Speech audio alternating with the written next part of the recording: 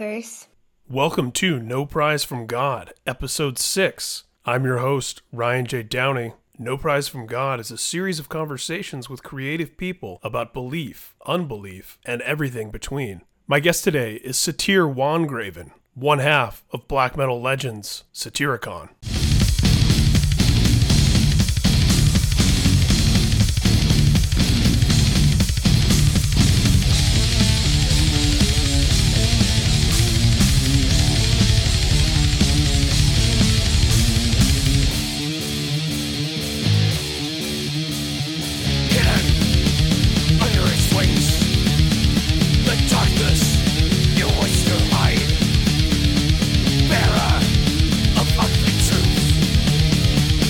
Satir is the vocalist, guitarist, keyboard player, and bass player of Satyricon in the studio, partnered with his longtime collaborator Frost, who is one of the best drummers in metal, without question. Satyricon was formed in Oslo in the early 90s, a crucial, integral, and definitive part of the Norwegian black metal scene, coming up around the same time as their friends in bands like Emperor, Enslaved, and Darkthrone. Satyricon have released essential black metal records like 1994's The Shadow Throne and 1996's Nemesis Divina. Like the best and brightest of their contemporaries, Satyricon has worked as both a band that defines the black metal genre while transcending its boundaries. September 22nd, 2017 will see the release of the band's 9th studio album, Deep Calleth Upon Deep. In the forest old, when the moon rise and the shadows fall, deep calleth upon deep. And in the forest old, deep calleth upon deep.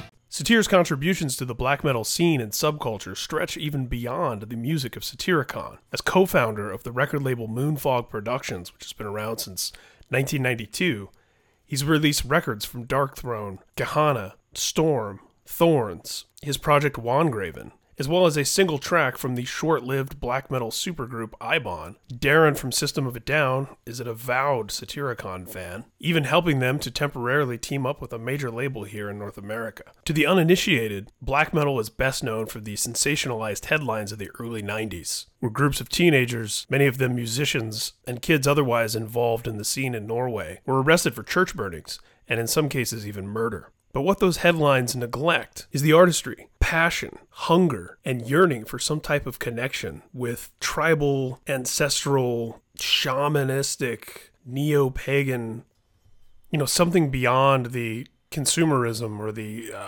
whatever it is that causes disaffected youth to search for some type of deeper meaning across a variety of cultures, to reject kind of what's being fed to them by the societal powers that be, or parental pressure, or peer groups. In this case, these were kids who, around Europe and America and other places in the world who, desecrating graves and doing obnoxious stuff and, putting on corpse paint.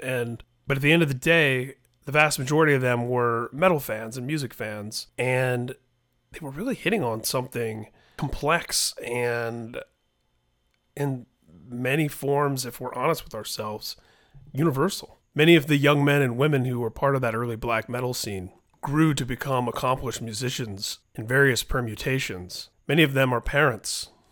Norway as a country in 2017 seems to even embrace its reputation as an epicenter for black metal and its contributions to music and youth culture. I found Satir to be among the many thoughtful individuals to have been produced by that scene. In its oftentimes theatrical and sometimes grotesque rejection of Christianity and the world's major faiths in general, black metal often strikes at the heart of the disaffection and the too often times oppression inherent in different strains of the church and its surrounding doctrine. Whatever your viewpoint about black metal and the various things that it has and has not stood for over the years, there's no denying the creativity and intelligence of a guy like Satir Wangraven, who, by the way, also has his own line of wines. By no means is the black metal scene or black metal subculture monolithic in thought or ideology or spiritual viewpoint any more than the bands all sound exactly the same, because most of them, the more prominent acts, don't sound anything alike these days, particularly when they've evolved album by album. Sure, there's different motifs that are kind of commonalities to that sound, but that's not unlike any other musical genre. And I guess what I'm trying to say here is, by no means is this a blanket support for everything that's ever been done in the name of the black metal scene, or many of the beliefs that are held by certain more prominent black metal individuals, nor is this a blanket condemnation. I, as somebody who is intrigued in the search and the mystery and the various extremes that we as humans go to try to make sense of the world around us, the way that search manifests itself in adversarial ways, in productive ways, in a sense of belonging, a sense of community, or a sense of dissatisfaction playing itself out. I'm fascinated by this stuff, and these are the types of conversations and things that I love searching through and discussing, particularly with rational and reasonable people like Satir. Now, don't get me wrong, this conversation is pretty focused on music, but we also talked quite a bit about Satir's upbringing in Norway and what it is about that place that's so unique and special and so integral to the art that it creates. About 2 years ago, in the fall of 2015, Satir was diagnosed with a brain tumor. The tumor was found to be benign and would apparently be more complicated to remove than to simply leave in there and monitor. In this conversation you're about to hear, Satir spoke candidly and honestly about living with the brain tumor and its impact on his outlook on life and art. I hope you enjoyed this conversation with Satir Wangraven of Satyricon. This is No Prize from God.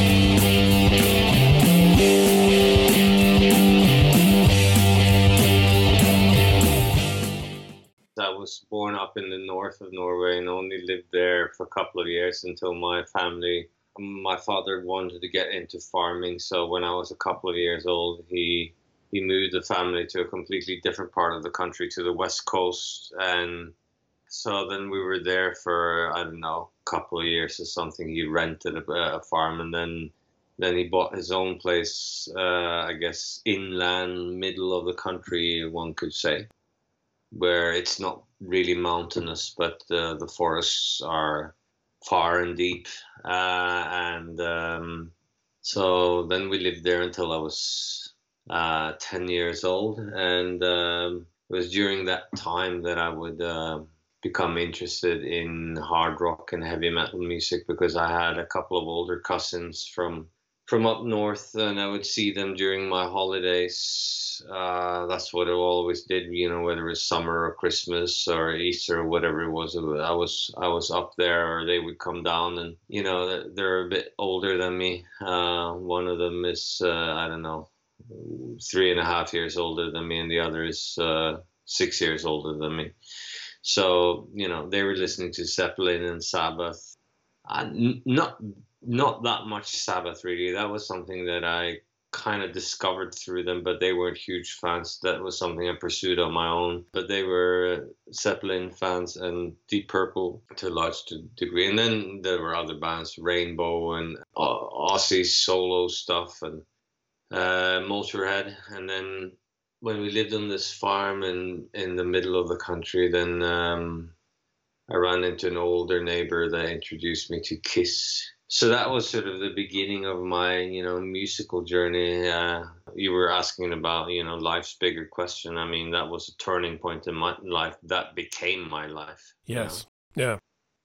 I would pass a lie detector test claiming that never dreamt of being, a firefighter or a policeman or any of that stuff. The only thing that I wanted to do was to be in a heavy metal band. That to me seems so much bigger than everything else. To me, that was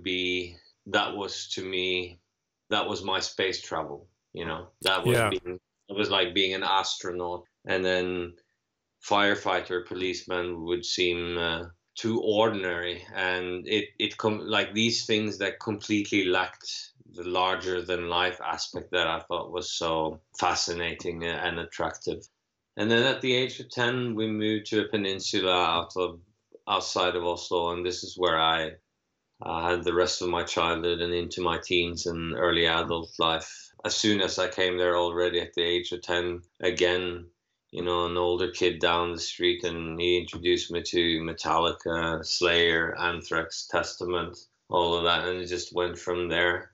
You were November 1975, and I'm November 1973. So I would imagine a lot of our touchstones, I mean, every band that you just mentioned, certainly, it sounds like we got into probably right around the same time and right around the same era for each of those bands. And what an amazing pivotal time, obviously, for the thrash metal movement in the mid-'80s.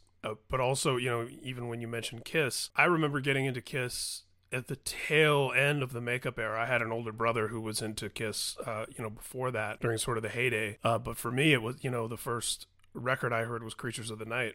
And then not that long afterwards, they were out of the makeup. It's always interesting to me, all the different eras and identities that Kiss has had, where people encounter them and how the band can still have such an impact even in some of their sort of more obscure or bizarre eras of their lineup and so on.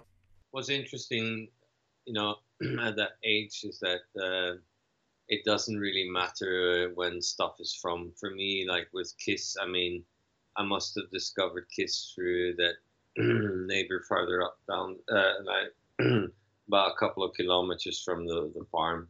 So we moved there at, what was it, like 79 or something. So I'm assuming he showed me this stuff around like 82 or something like that. And I don't have the slightest clue what it is that he was showing me. I don't remember, but I know that it wasn't until I was probably, I don't know, like 13 or 14 where I started relating to that this and that artist has a new record coming up, Yeah.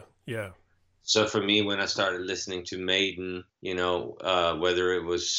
whether Power Slave was before or after Peace of Mind, I didn't know and I didn't care. It was either it's good or it's not good. So didn't matter where it was. But when I got a little older, the evolution of a band started mattering more. So after having listened to, let's say, Master of Puppets and Ride the Lightning for a couple of years, I started to get excited, like hearing from older kids that, Metallica has a new record coming up. So then you start following a band and like what's going on with the band. And, I saw them play live and things like that. But at the early age, it was just about picking the cherries in, various bands' catalog, I guess. Yeah. And that's sort of the beauty of discovery, especially in that pivotal formative time when you're kind of, the genesis of your own, what will become your own musical identity. For me, I grew up in Indiana, which is, a pretty nowhere part of America, so-called flyover country. I'm curious whether the, farmlands of Norway, and then even, as you said, moving to Oslo, was there something about the theatricality and, like you said, the larger than life nature of heavy metal music specifically, and the imagery and the sound that sort of transported you out of an ordinariness that was in, a product of your daily life? Do you see some sort of connection there? Yes, I do, but that's just that's the nature. like wherever you're at, there's always going to be something spectacular that makes you start imagining things. Like so for example, just using studios like recording studio services in Norway, it always felt as if it just wasn't the real deal. It was just Norwegian people in this small country trying to do what they've seen and heard about. And when it started coming to studios in America, in Los Angeles, I thought to myself, okay, so this is how it's really done. So there's always something, bigger and better out there that spurs you on to the next thing and motivates you to work a little bit harder, so that maybe you can have access to that kind of stuff yourself at some point. Certainly when it comes to black metal and Norwegian black metal in particular, we have Satyricon, we have Darkthrone, we have Emperor, we have Enslaved, bands who all grew to have very distinct identities apart from one another, and more than one of those bands, of course, that you were involved with directly and indirectly. What can you tell me sort of about the formative years of that scene and some of the ideas that were being exchanged even in conversation that made it become something that was so unique and so distinct that, here in 2017, it's practically part of the Norwegian tourist industry. People go to Oslo and start, looking for the sacred sites of early black metal. Everything was a lot smaller, that's for sure. Less availability, fewer people listening to the music, fewer people playing it, fewer outlets in terms of, there wasn't that many.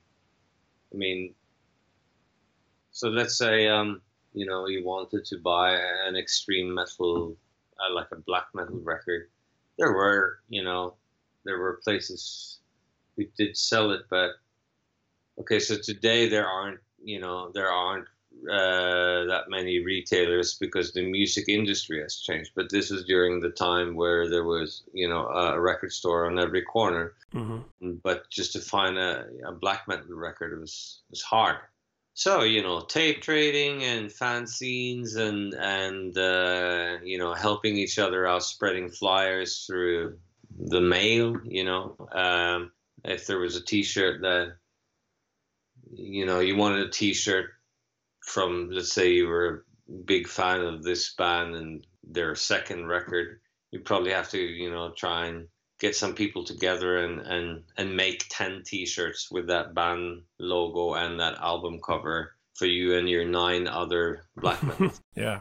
Because no one made such a T-shirt. It was so unknown that I think that it was hard to define. I think when people saw us around, I'm not sure if they, didn't really fit in. Definitely not bikers. Look weird compared to, your typical Iron Maiden fan. Mm-hmm. Didn't fit into that punk rock style either. So I think it must have been confusing to a lot of people. Like, who are those guys? What is it about them? What do they listen to? What kind of style are they about? Because we did look different from the people who looked different. Yeah, outcasts among the outcasts. Yeah, exactly. And probably behave differently as well. So, and now everything is, accessible and available. There's, if you want to know something about a band, or it's all out there. But it was different back then, that's for sure. But I think the fact that it was small and there were a few really good bands was important in terms of musical growth. I don't think it would have been as strong if it wasn't for the fact that there was such transparency and competition that was positive. I don't think it was a type of competition that was necessarily friendly, but it wasn't hostile either. It was a type of competition where, like, being good in itself wasn't good enough. There would have to be something unique about you. Otherwise, you're not gonna get accepted. And I remember that was very important for me. I understood that very early, and I thought to myself that, if we're gonna be a force to be reckoned with, then I have to try and not just make, good music, but I'm gonna have to try and come up with something that is unique and helps define Satyricon, that is something that no one else is doing in this little scene. And I'm not sure that I would have felt compelled to do that and struggle to, or not struggle, but fought to achieve that if it wasn't for the transparency and that, it was so small, so everyone knew what the other guy was doing, and you really had to push hard to be the best version of yourself. Yeah, it's well said. I like that idea of the context of a highly creative and combustible environment where everyone's own creative spark is inspiring others around them to push that much harder, to forge their own thing. That makes a lot of sense when you explain it that way. Yeah. One of the most fascinating things to me about Satyricon's journey artistically is the way that eventually the band sort of came back around almost to rediscovering the blueprint of the kind of, I would say, almost primitive hard rock elements that were still present in bands like Bathory and Venom, that were, also buried in this kind of atmosphere and darkness, but were still present. I always thought it was interesting that while Satyricon was one of the defining bands of the black metal era, that eventually the band evolved into something that was almost more straightforward, while still retaining some of the elements of the ferocity and the passion that was inherent in black metal. Some of those touchstone bands that you think were there for you in the beginning that continued to be part of the blueprint and part of the DNA of what you're doing today. I mean, I would point to, I would think Bathory and Venom would be two of those. I'm sure there's more. Well, I mean, the artistic bravery of Celtic Frost was always inspiring to me. Yes. So I always reiterated that I'm a kind of an artist that never really felt that inspired by other people's music, but rather the choices that they made. And I always felt that Celtic Frost, they were so good, but they were so brave too. I mean, they didn't, like, it wasn't like every record was reinventing the wheel. It was just that there was always progress. There were it seemed like, okay, so if you listen to what's really interesting is, I mean, are you well familiar with the band? Or? Yeah, yes, and in fact, I would say that, if it weren't for Into the Pandemonium, which nothing else sounded like at that time, we wouldn't have My Dying Bride, Anathema, Paradise Lost, a lot of incredible bands who did incredible things in their own right. Celtic Frost definitely paved the way for, as you said, bravery. I even remember one of my good friends at the time, who was, one of my metalhead friends, that we were part of the small group that sat together in the cafeteria at school. We went to go buy Cold Lake the day it came out, and of course that was like a shocking disappointment to so many fans. Like, but being thrown into a cold lake, probably. Yeah, exactly. And but it's interesting looking back now that we have the vantage point of history in the context of the whole Frost catalog. Now I see it as just another, while it's certainly not my favorite record, I see it as just another step in bravery, so to speak, for that band, where they were, I mean, the type of decisions and choices, as you said, that a lot of bands won't take now for the sake of commerce or career or stability, whereas Celtic Frost just seemed like they were doing whatever, whenever, wherever their muse sort of led them, even if it was into a very cold lake. Okay, so I mean, my point was, if you listen to the most famous song they ever did, "Circle of the Tyrants," if you listen to the Emperor's Return version, which has that Morbid Tales kind of vibe to it, and then you compare it to Megatherium version. That's interesting because it's so transparent when it's not just the same band, but it's the same song. And then you see how they express the song in a really, really different way. And I don't like one more than the other. They're just really different. And there's certain sections of the song which I find to be more interesting on the Emperor's Return version, and then there are other things that I find to be have more depth on the on the slower, less energetic, but perhaps darker, more orchestrated version that they did. And that's something about the evolution of the band. So I think that looking at other bands' choices has been more inspiring to me than the music. And looking at Bathory, I think that, well, I mean, comparing the first record to Blood, Fire, Death, there aren't that many years between them, but they're, stylistically, we're talking light years. But that's okay. I mean, they're both really good records, but they have to be understood for what they are, and they're not really comparable, and that's why it doesn't make any sense to try and compare them. So I just say that it's the same band, only a few years apart, but very, very different, but both good. And when I see stuff like that, I find that to be inspiring. So, and even when people have listened to certain Satyricon records of the past and said black and roll, and even when they don't mean it in a bad way, they mean it in a good way, I think to myself that it's, even if it's with the best intention, it's a really stupid description, because then Venom is black and roll.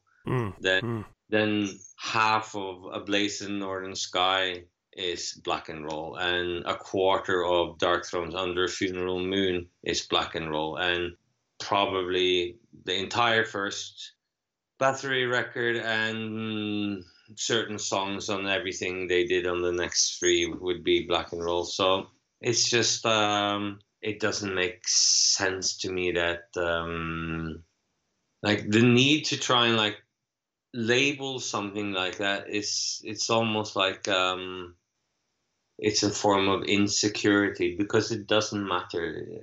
It's is it good? Yeah, okay, fine. That's you don't have to, so sometimes, again, I don't mean to be disrespectful, but I can talk to press who really don't mean it in a bad way, but they can say that, oh, I think your new record is blah blah blah, so and so. And I think it's just, it's a lot more than just a black metal. To me, it transcends black metal. It's this and that and blah, blah, blah. And I say thank you because I know it's meant as a compliment. But to me personally, it doesn't matter what it is. What matters to me is that it's fucking good. Yeah. I consider myself a black metal musician that play in a black metal band, and some things that I do are what you would typically think of as black metal in the way that most people associate, and other things I do doesn't fit into that. But that doesn't make me more special. It doesn't make me less true. It as I said, it doesn't matter.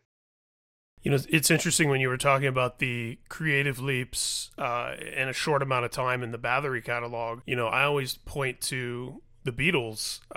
They went from I Want to Hold Your Hand to Let It Be, within the span, across the universe, within a span of like a decade, and you think about all the different eras of, one of the most definitive rock bands or pop bands or whatever you want to say of all time, how many different shades and colors there were. They're one of the best bands ever. I'm a huge fan of the Beatles, and I agree with you. It's interesting too when you were talking about the different versions of Circle of the Tyrants. I hadn't really thought about that before, and I think you're absolutely right. In fact, when we're done, I'm going to go back and listen to each of those versions again. I was just having this conversation the other day on a similar thought about the difference between Megadeth Mechanics and Metallica the Four Horsemen. And obviously that's, you know, two different bands and the arrangements are different and so on. But yeah, just as you were saying, there are things that I like and appreciate about each of those versions that are distinct. You know, I think that the Megadeth version is faster and more aggressive and has a bit more energy to it. Whereas I think the Metallica version has significantly better lyrics. So it's, you know, it's always interesting where I wouldn't even necessarily say that one's better or worse. It's interesting to hear the evolution of a piece of music like that from where it started, you know, listening to the No Life Till Leather demo version and then hearing the finished versions by two different bands. Yeah. For you, because I know obviously this was different for different people in that sort of musical community at the time, where did the sort of, because I know obviously Satyricon never been a political band or a religious band or any, you know, waving the banner for any specific ideology. I'm curious where the, you know, the idea of kind of exploring the heritage in Norway and resisting the, you know, what's been viewed as kind of an occupying force of Christianity and Christian thought and so on. Where did that first develop for you? And were your parents religious people? Did you have people in your family or? No religious people in my family. I come from a family of free-spirited people. You know, everyone's different. So my father is just, you know, always been a really practical and really hard-working guy, and he doesn't talk about that stuff. And the few times in my life where he has mentioned anything like that, it's always fantastic, because he will say stuff, you know, like once every decade at the most, he'll say things like, I don't believe in any of that. When you're dead, you're dead. That's all there is to it. It's just, he thinks it's all nonsense. He's like, okay, you're born, you work hard, you die, the end. Yeah. Yeah, he doesn't want to hear about it. And my mom is much more spiritual, but in no way religious. You know, quite pragmatic, really. So I've never been in opposition to, you know, family members when it comes to any of this stuff. For me, it's just about I find it offensive that, you know, well, so typically the way it's been in history, truth is always in the hands of the victor. And, you know, as a nation, we're an old nation, and I find it to be interesting that when you talk about, you know, you see here, as people say that, well, it's important to, you know, protect our Christian heritage and our cultural heritage as a Christian nation, and that's who we are and that's where we're from. And I think to myself, really? Really? So that'd be like, you know, that would be as if, let's say, Muslims would take over Norway, and then 2,000 years from now they say, you know, we're a Muslim nation and we need to protect and stand up for our cultural heritage as the Muslim nation we are. You know, that wouldn't be, you know, that would be false if that was the case. Just as, you know, the claim, you have just like mainstream politicians saying that, and I think to myself, no, that's not right. I mean, that's not who we are, and that's not where we come from at all. That's actually just a really, really small part of our history, and, you know, 2,000 years of Christianity in Western society, but not here. I mean, we can count, you know, about 1,000 years in Norway. So thinking about that, and I mean, so there's traces of heathen culture in Norway from, what is it? Forgive me if I'm not 100% accurate, but something like 16,000 years BC, you know? Yeah. And then you talk about the, you know, the last 1,000 years as a Christian nation defines us as if that's who we always been. And I've always felt the need to, speak up against that and influence people not to buy crap like that through my music and my role as an artist. But so that's how I see. One of the things I always respond to personally in art is, or I shouldn't say always, I mean, exclusively respond to an art is a point of view. And when I say that, sometimes that's mistaken for, I want a strong political point of view or this or that. And no, what I mean by that is an artistic point of view where you have something meaningful to say that's authentic and truthful to you and that you're passionate about putting forward. And that can be, that can just as easily be a song about a broken relationship, or a longing for, nostalgia about some other time and place, or whatever it is. That's what I respond to. And that's one of the things that's made me a fan of your work for a long time, is feeling that kind of transcendent force of nature of that you have something to say with your art, and that you're truthful about making that for its own sake. Would you say that, you mentioned your conversations with your father, which I find interesting, because I've had different conversations with my own father and sort of watched him change and evolve with this stuff over time. And we had in fact, the most recent conversation we had just about a week ago, we were talking about the show The Sopranos and about the famous ending of that show. And I was talking about, from an artistic point of view, all the different clues and theories and things that have been put together that sort of point to, and not to spoil the show if you've never seen it, but it's been 10 years. The idea that, when death happens, it's just complete silence, complete blackness. That's just, that's the end. And I was just talking about that in terms of the show and the story that the show was telling. And my dad, who I was actually talking to him on his birthday, he just turned 78. He says, yeah, that probably is what happens. It was just kind of one of those, you're taken aback for a second. Like, I have a same kind of relationship with my dad where it's just not something that comes up often throughout my life. And yeah, for him to say that to me on his 78th birthday, and then I'm kind of going, how did I walk us into this conversation?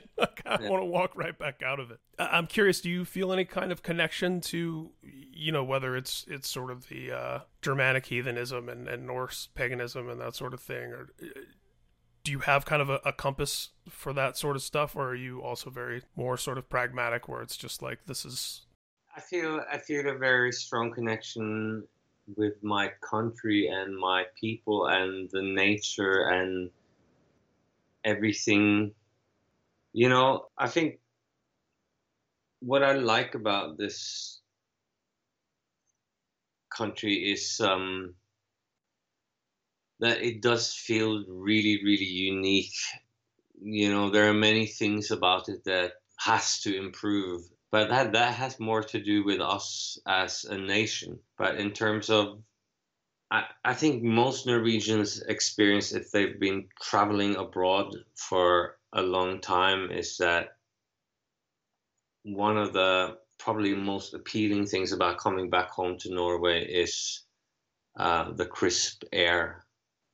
There's just nothing like it, and it feels in many ways so much more pure and untouched compared to what I would consider comparable places. And as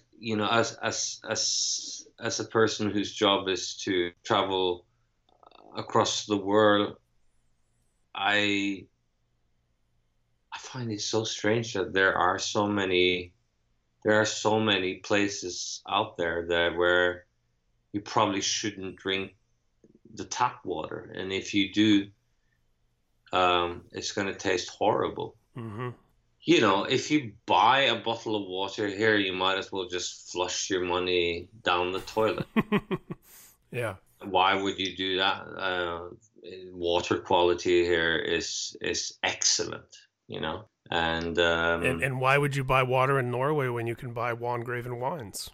There you go. There you go. So for me, it's a lot of the strong belonging that I feel is about the unique nature that I am a part of, and that we are really a people who who like to get out, and I think that's a good thing. And it's interesting as a Norwegian feeling this strong connection to nature and how it represents who we are and where we're from, and that you feel united with previous generations through our nature. It's funny, having traveled all around the U.S.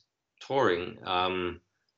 I've been to almost all the states. I mean, I haven't been to Alaska, I haven't been to Hawaii.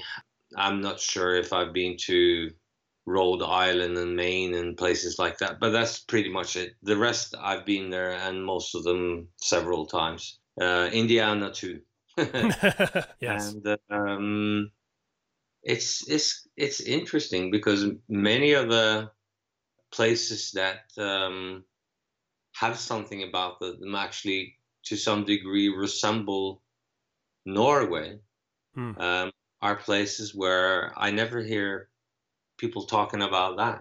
When I, like, for example, traveling through places like Wyoming, a lot of the nature there, that actually really reminds me of Norway. It has, but I don't hear a lot of Americans talking about places like that. And then I ask myself, is it because, they can only go so many places and they rather see Manhattan, or is it because they're not aware, or because they, want to pursue different things in life? But I don't know, like, I hope to be able to one day explore nature in the States more, because there are certain states in America that, at least judging from, looking out the lounge window of a tour bus, just have spectacular nature that I would really like to, go trekking in and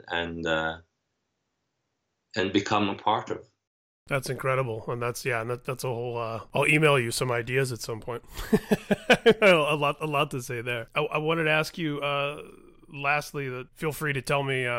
It's none of my business, and we can edit it out. You had mentioned, on your Instagram account, I think a couple of years ago, that you'd been diagnosed with the brain tumor, and I was just curious if there was an update on your health in that regard, and if things are the same or better or worse, or. Sure.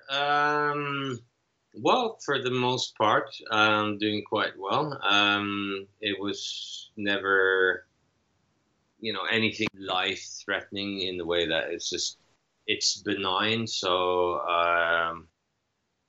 in theory, its presence could kill me, but that's just highly unlikely. A lot of things would really have to go wrong at the same time, and like, when you know what's there, and if you start getting, a lot of, so if I was to get a lot of heavy symptoms, I wouldn't be guessing. I know what it is, and I know what I need to do, and I know, where I need to go, and I'm being monitored. So that's not going to happen. So for me, it's more, it's been like this. First you discover it and you go, oh no, like, why, and you start thinking, I haven't enough stuff in my life and to deal with something like grave like this is the least thing you want. And then quickly, at least I started thinking like, okay, well, so it is what it is. What are we going to do about this? And I started thinking in a very practical sense. I've started thinking, well, okay, I know a lot of people, so I need to take advantage of all my contacts and just trying to get the best possible help out there. I'm a resourceful person. I should use that to my advantage now more than anything that I've ever done, because nothing's more important than this. Just kept saying to myself that every time someone says, you can't do that, get in line, then I'm not going to do what they tell me. And no matter how awkward it makes me feel and makes them feel I'm going to have to stick up for myself, because at the end of the day, I can't expect anyone else to fight that fight for me. So that was my attitude and my mental approach from day one. And then, like anyone else in a similar situation, just gathering information and try to become an expert yourself. And then I've kind of gone from there, and I've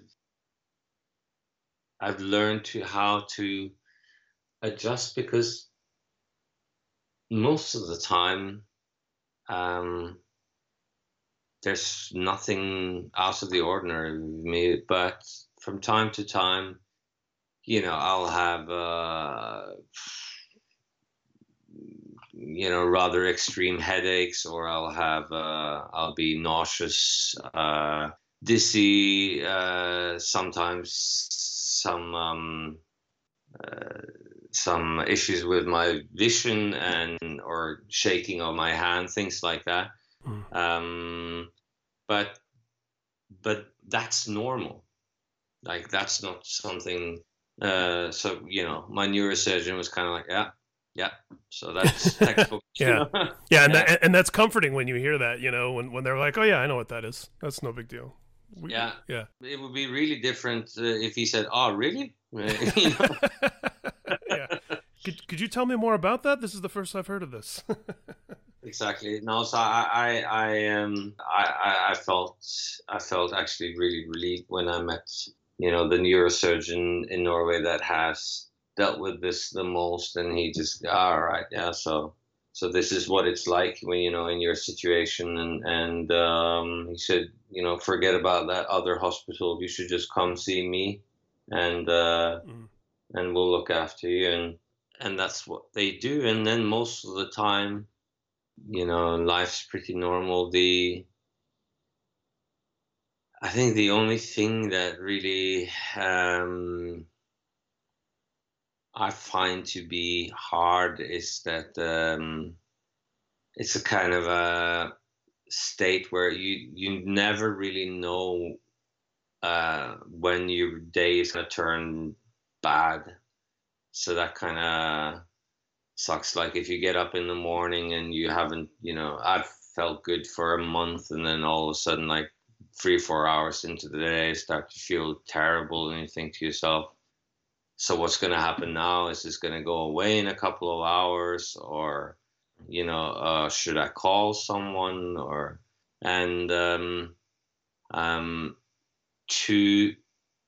To be honest with you, the only thing that I find to be difficult is this uncertainty of not knowing whether lightning will strike from a blue sky. That's the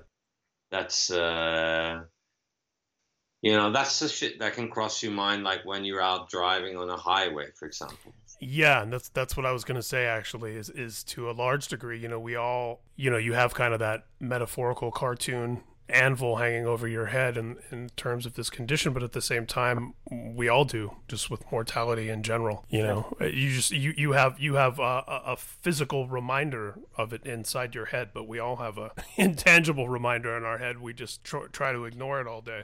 Yeah, that's true.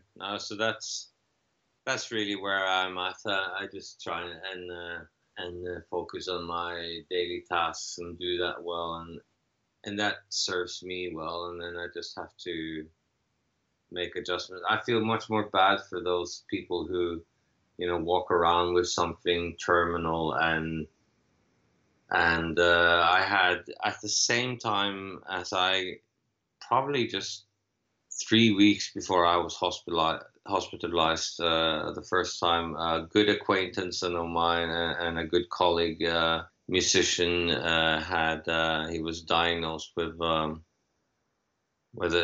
some form of stomach cancer, and I felt that what he was going through was a lot worse, because I think to myself, like, all the stuff that he had to do. I mean, he's fine and he's cancer free, but first of all, it was malignant. He had to do surgery. he kind of screwed up his whole system, and he fucking had to walk around for weeks with diapers because they, fucked up his whole system. And how undignified is that for a grown-up man to be able to do that? And even when he told me that I'm doing fine, just by looking at him, I could tell that he did not look fit and strong. And so just like the word brain tumor in itself is terrifying, but it doesn't have to be that brutal. And nowadays you hear about malignant cancers, tumors, and you hear about all these people who survive, and they just continue with their lives. But having known a couple of guys that have gone through that and are doing well, just seeing them going through that, it looks horrible. It really, like the treatment they have to go through, it really breaks people down. So in my book, I'd rather deal with what I'm dealing with than what they've been through, to be honest with you. And does that, obviously those of us who are into heavier music and I would say into art in general, but, certainly we deal with these meditations on life and death all the time. Did you find, especially in the beginning, did this have you thinking about your mortality a little more? And do you have opinions or ideas about what, if there's anything beyond what we see and feel in this life, or is this it, and make the most of it?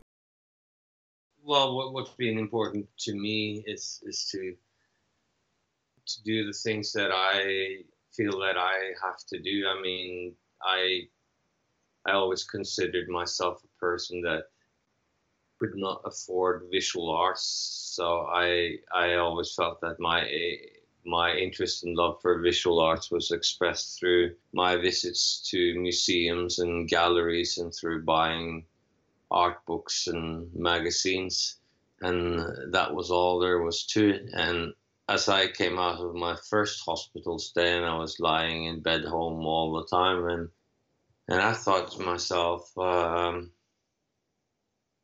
so what's all this work for? I mean, with my work ethics and the drive that I have, and the persistence that I show in my energy and my effort, like, what is it all for? Like paying the electricity bill? I mean, and I thought, oh, this is bullshit. And then I decided right there and then that I'm going to start buying art.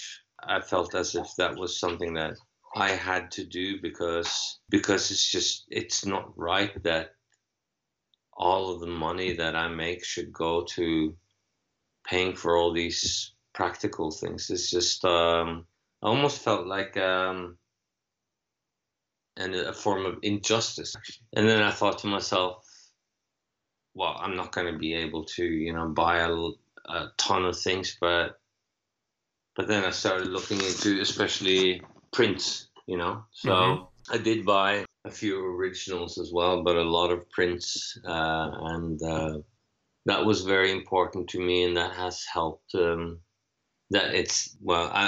feel inspired by being surrounded by visual arts.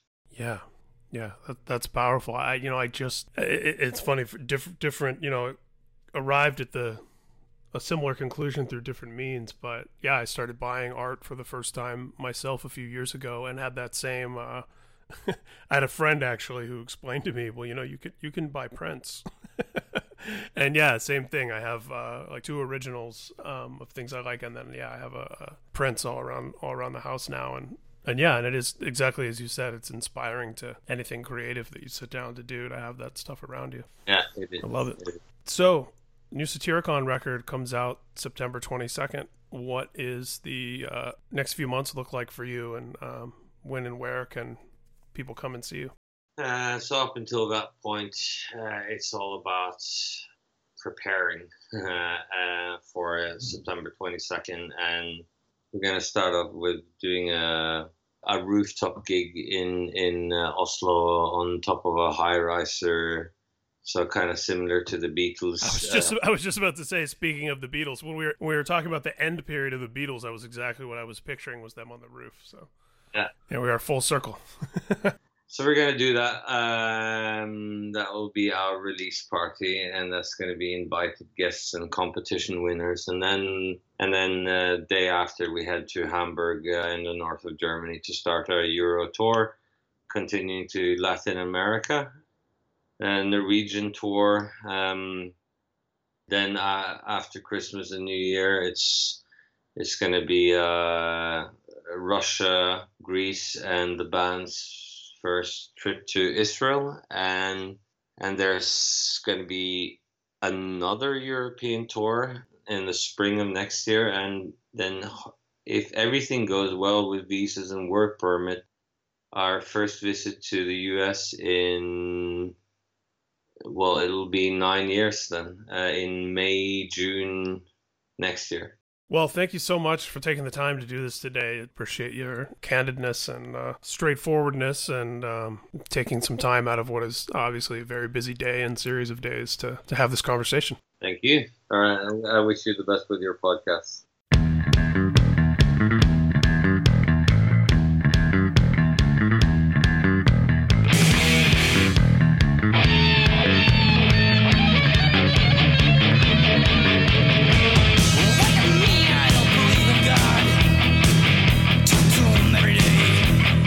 That does it for this episode of No Prize from God. Thank you so much for listening. If you like what we're doing here, please rate and review the podcast. Give us one of those 5-star ratings and say something nice in the iTunes store. And the reason why I'm asking you to do that is because the more ratings and positive reviews we get, the higher the visibility and the more people that can discover this show. Check out some of the past episodes with incredible guests like Maddie Mullins from Memphis Mayfire, Jesse Leach from Killswitch Engage, Tim McTagg from Under Oath, Episcopal priest and theologian Broderick Greer, and my old friend Dwid Hellion of the band Integrity. You can find me on Twitter at Ryan Downey, on Instagram at SuperheroHQ. You can find No Prize from God on Twitter, Instagram, and Facebook.